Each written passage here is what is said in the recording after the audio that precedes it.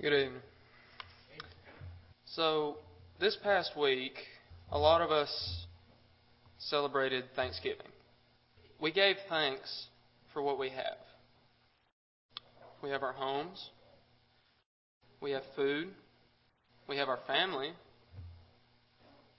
And we also have our freedom, especially the freedom to worship God without any persecution. And all these things, we should be very grateful for them. And who should we thank for that? Should we be thankful for the men who liberated us from Britain back in the Revolutionary War that made us our own country so that we can have our own rules, how we can have our own freedom? On a worldly scale, yeah. But let's look at it from a greater view. We should be thanking God for all that we have. Because without Him, what would there be? Would this church be standing here if not for Him? Would we all be here if not for what He did? We should be thanking God for everything.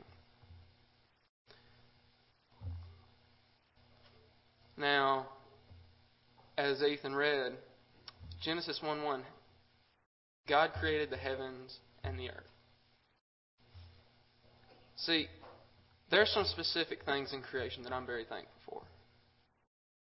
And one of them, I'm thankful for the beauty that covers the earth. For instance, have you guys ever seen some of the national parks? Me, I love to see all the mountains. I love to see how all the green, the yellow, the orange, all those colors, depending on what season, of course, how you just see the mountains, all the yellow, the green, orange, red, they all just roll over each other.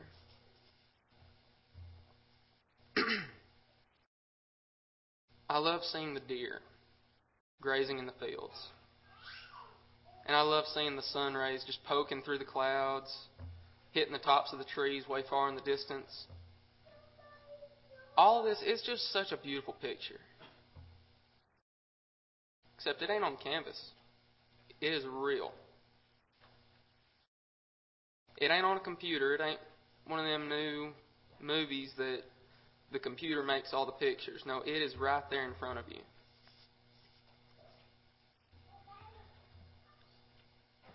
If you would, turn to Genesis chapter 1, verses 9 through 12.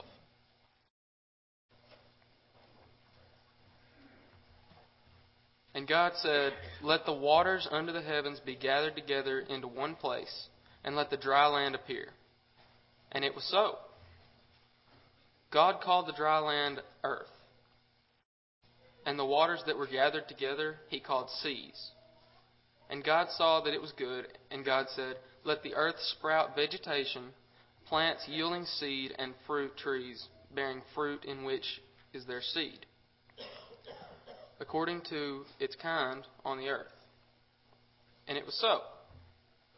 The earth brought forth vegetation, plants yielding seed according to their own kinds, and trees bearing fruit in which is their seed, according to its kind. And God saw that it was good.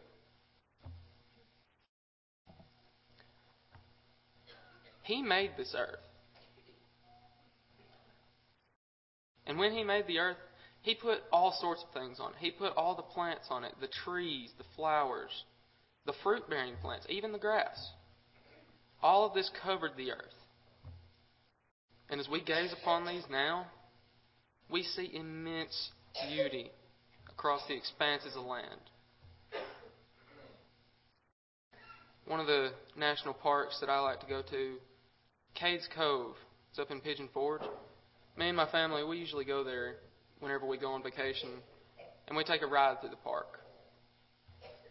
We always see the trees and the mountains, of course, but we also look for the animals too. Real quick before I continue with that, turn to Genesis 1 again and look at verses 24 and 25.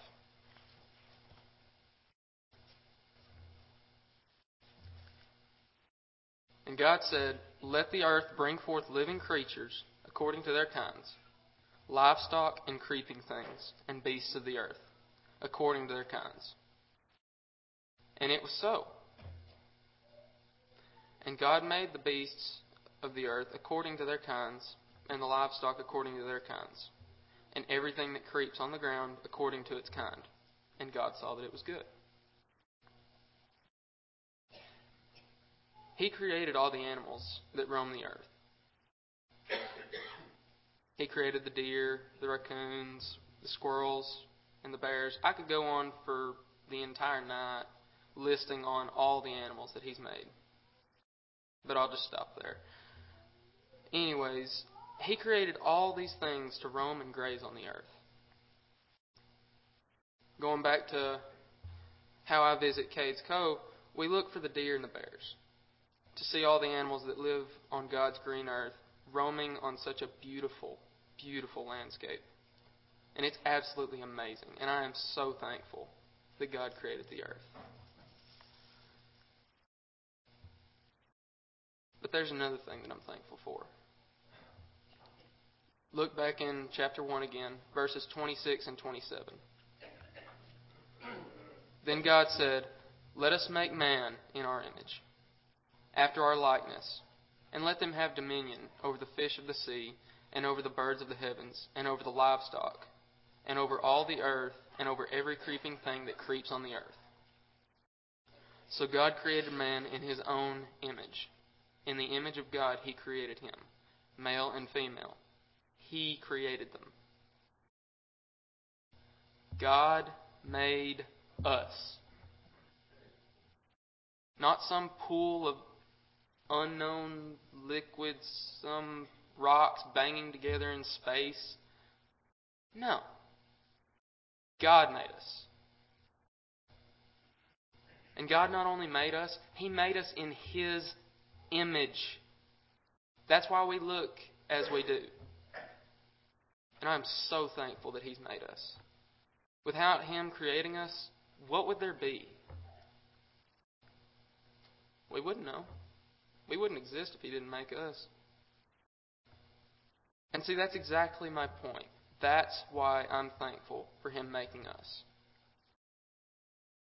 Now, as I close out, I want you to turn to Genesis 2:7.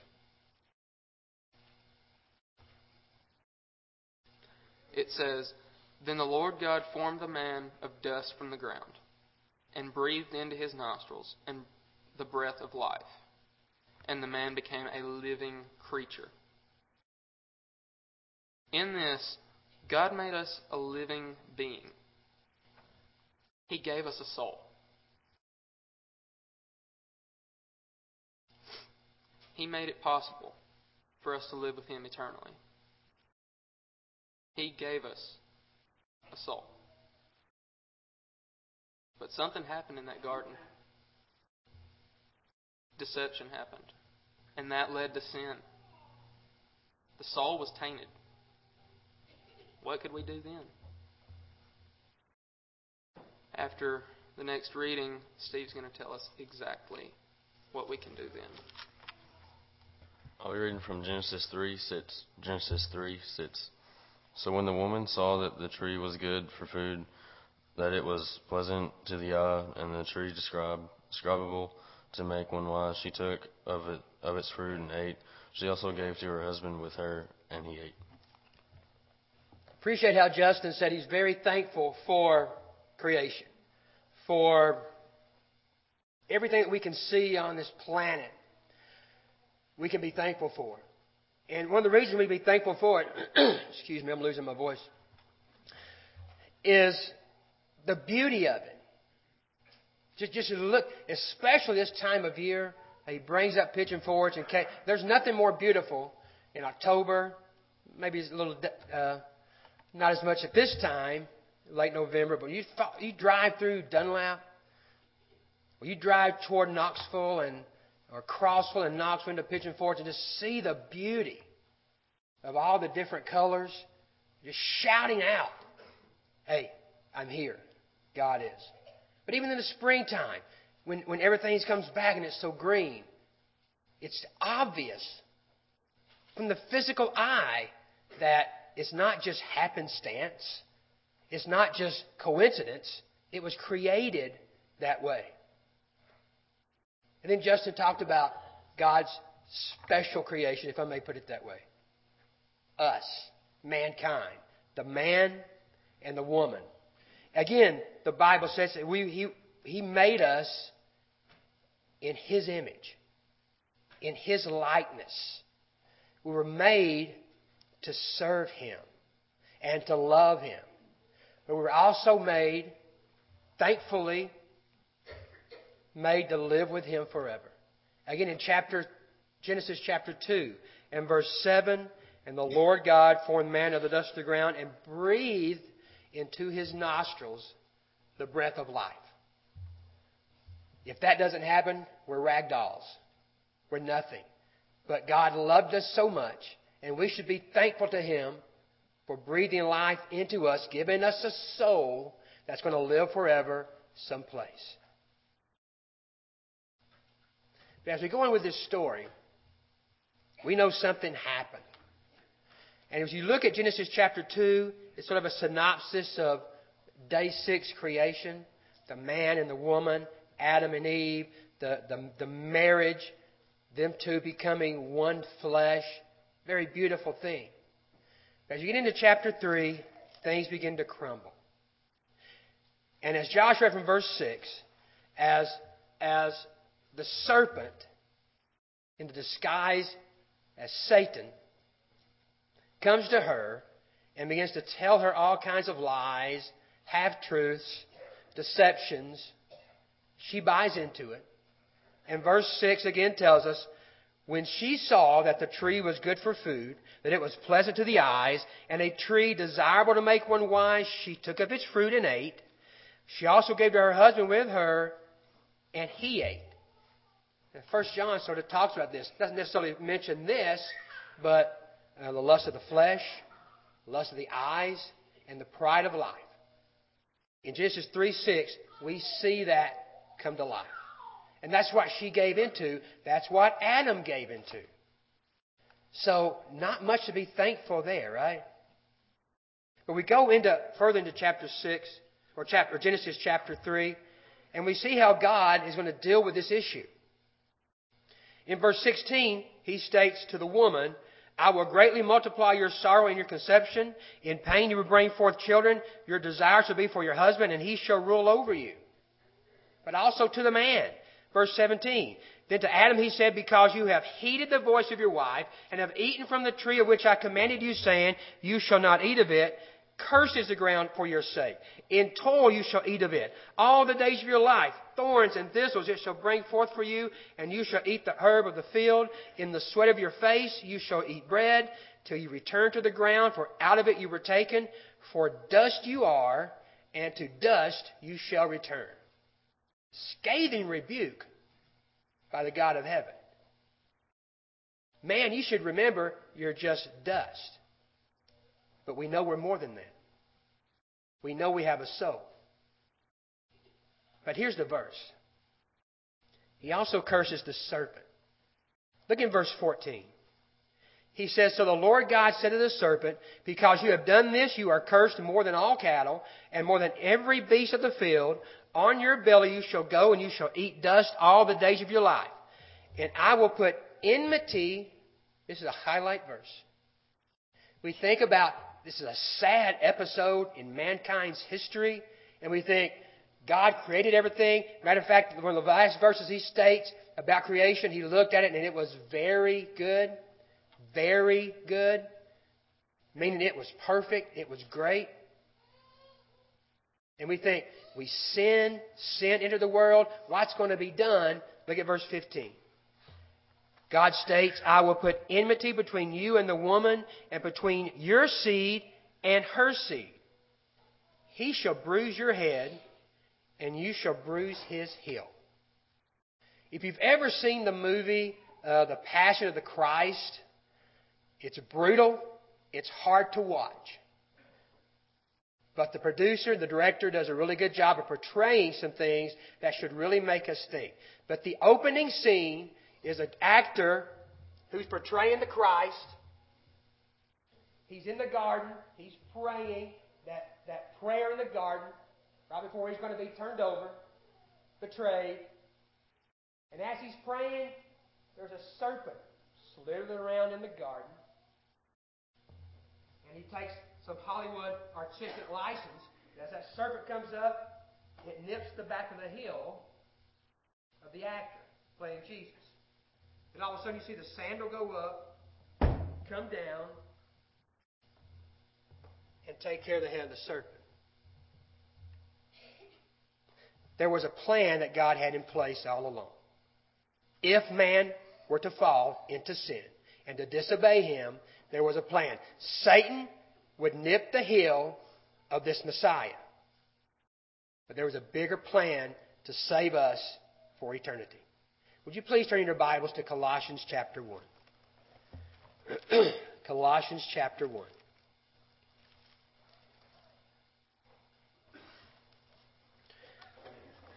As we're thankful for the creation, as we're thankful that God has given us a soul, we can be thankful that God has made provisions for us to not have to live with Satan forever, but to live with Him forever. He wants his soul back with Him. God does. Now look in Colossians chapter 1. Let's begin with verse 13. It reads, He, God, had delivered us from the power of darkness and conveyed us into the kingdom of the Son of His love. God has delivered us from darkness, transferred us into the love of His Son, into the kingdom of His Son. We were in darkness. Adam and Eve were in darkness. Sin entered the world. That's darkness. But God's delivered us from the power of it. And it's very powerful. It's a lure. Sin wants to keep us trapped. Satan wants to keep us trapped. But God has delivered us from the power of darkness and transferred us into the kingdom of the Son of His love. He adds people who obey the gospel to His church. But go on. Verse 14. In whom we have redemption through His blood. We have the forgiveness of sins because Jesus shed His blood. Yes, Satan nipped the heel of Jesus. Jesus died on the cross. His own countrymen turned Him over. But as we know, the tomb was empty. The tomb was empty. Then in verse 15, who is this Jesus? He is the image of the invisible God. We can't see God other than when Romans 1 talks about look around you. You can see God perfectly. But Jesus is the image of God. Who is God? You look to Jesus. What about God's love? You look to Jesus. What about God's grace? You look to Jesus. What about forgiveness of sins? You look to Jesus. He is the image of the invisible God, the firstborn over all creation. For by Him all things were created that are in heaven and that are on earth, visible and invisible, whether thrones or dominions or principalities or powers. All things were created through Him and for Him. Justice started out being thankful for creation. Well, who created it? And who was it created for? All things were created through Him and for Him. And He is before all things, and in Him all things consist. That's why Jesus is our mediator. That's why Jesus is our intercessor. That's why we go through Him to get to the Father. Did Jesus Himself not say, if you want to go to heaven, you have to come through me? There's no other way. And He is that way. Then in verse 18 it states, and He, Jesus, is the head of the body. What's the body? Paul tells you. The church. Who is the beginning? The firstborn from the dead, that in all things He may have the preeminence. He was raised from the dead, never to die again. He was raised from the dead to give us hope, because He is the image of God, and death couldn't hold Him. And He came back from that grave to give us hope to be with God again. See, in the garden, that relationship was severed. But through Jesus, He's brought us back. He is the reconciliator. Let me use that word. We can be reconciled to God because of what Jesus did. So we can be thankful for creation. We can be thankful that He gave us a soul, and we should be. But we also should be thankful that through Jesus of Nazareth, because of what He did for us, and God was willing to give us His Son, we have the hope of eternal life. Now, if you would take out your hymn books and turn to song number 125. Song 125.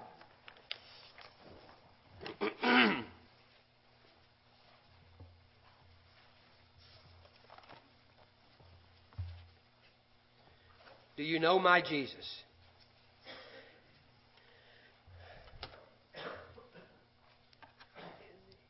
God, through His Son Jesus, has made everything possible for us to have a relationship with Him. Yes, there was a severed relationship, but it doesn't have to be that way anymore. God has made it to where we can be in His kingdom. He can take us out of darkness, and He, and only He can do that, can take us out of darkness and transfer us into the kingdom of the Son of His love, into the church. God can take us and add us to His church. Was it some type of magic potion? It's just so I mentally think, okay, God, I believe in you. Transfer me. Any novice Bible student knows that's not the case. We cannot be saved unless God says we are saved. We cannot be saved unless God gives us His grace. We cannot be saved unless Jesus' blood is spilled on that ground in Jerusalem. But we also can't be saved unless we obey the gospel, the good news. And it is good news. And we obey that gospel by believing in the Word, by having a penitent heart, by being baptized for the remission of our sins. That's the Bible. And by living faithfully to the day we die. So if anybody tonight needs to obey the gospel, needs to give your life to God or back to God, we would love to help you any way we can as we stand and sing.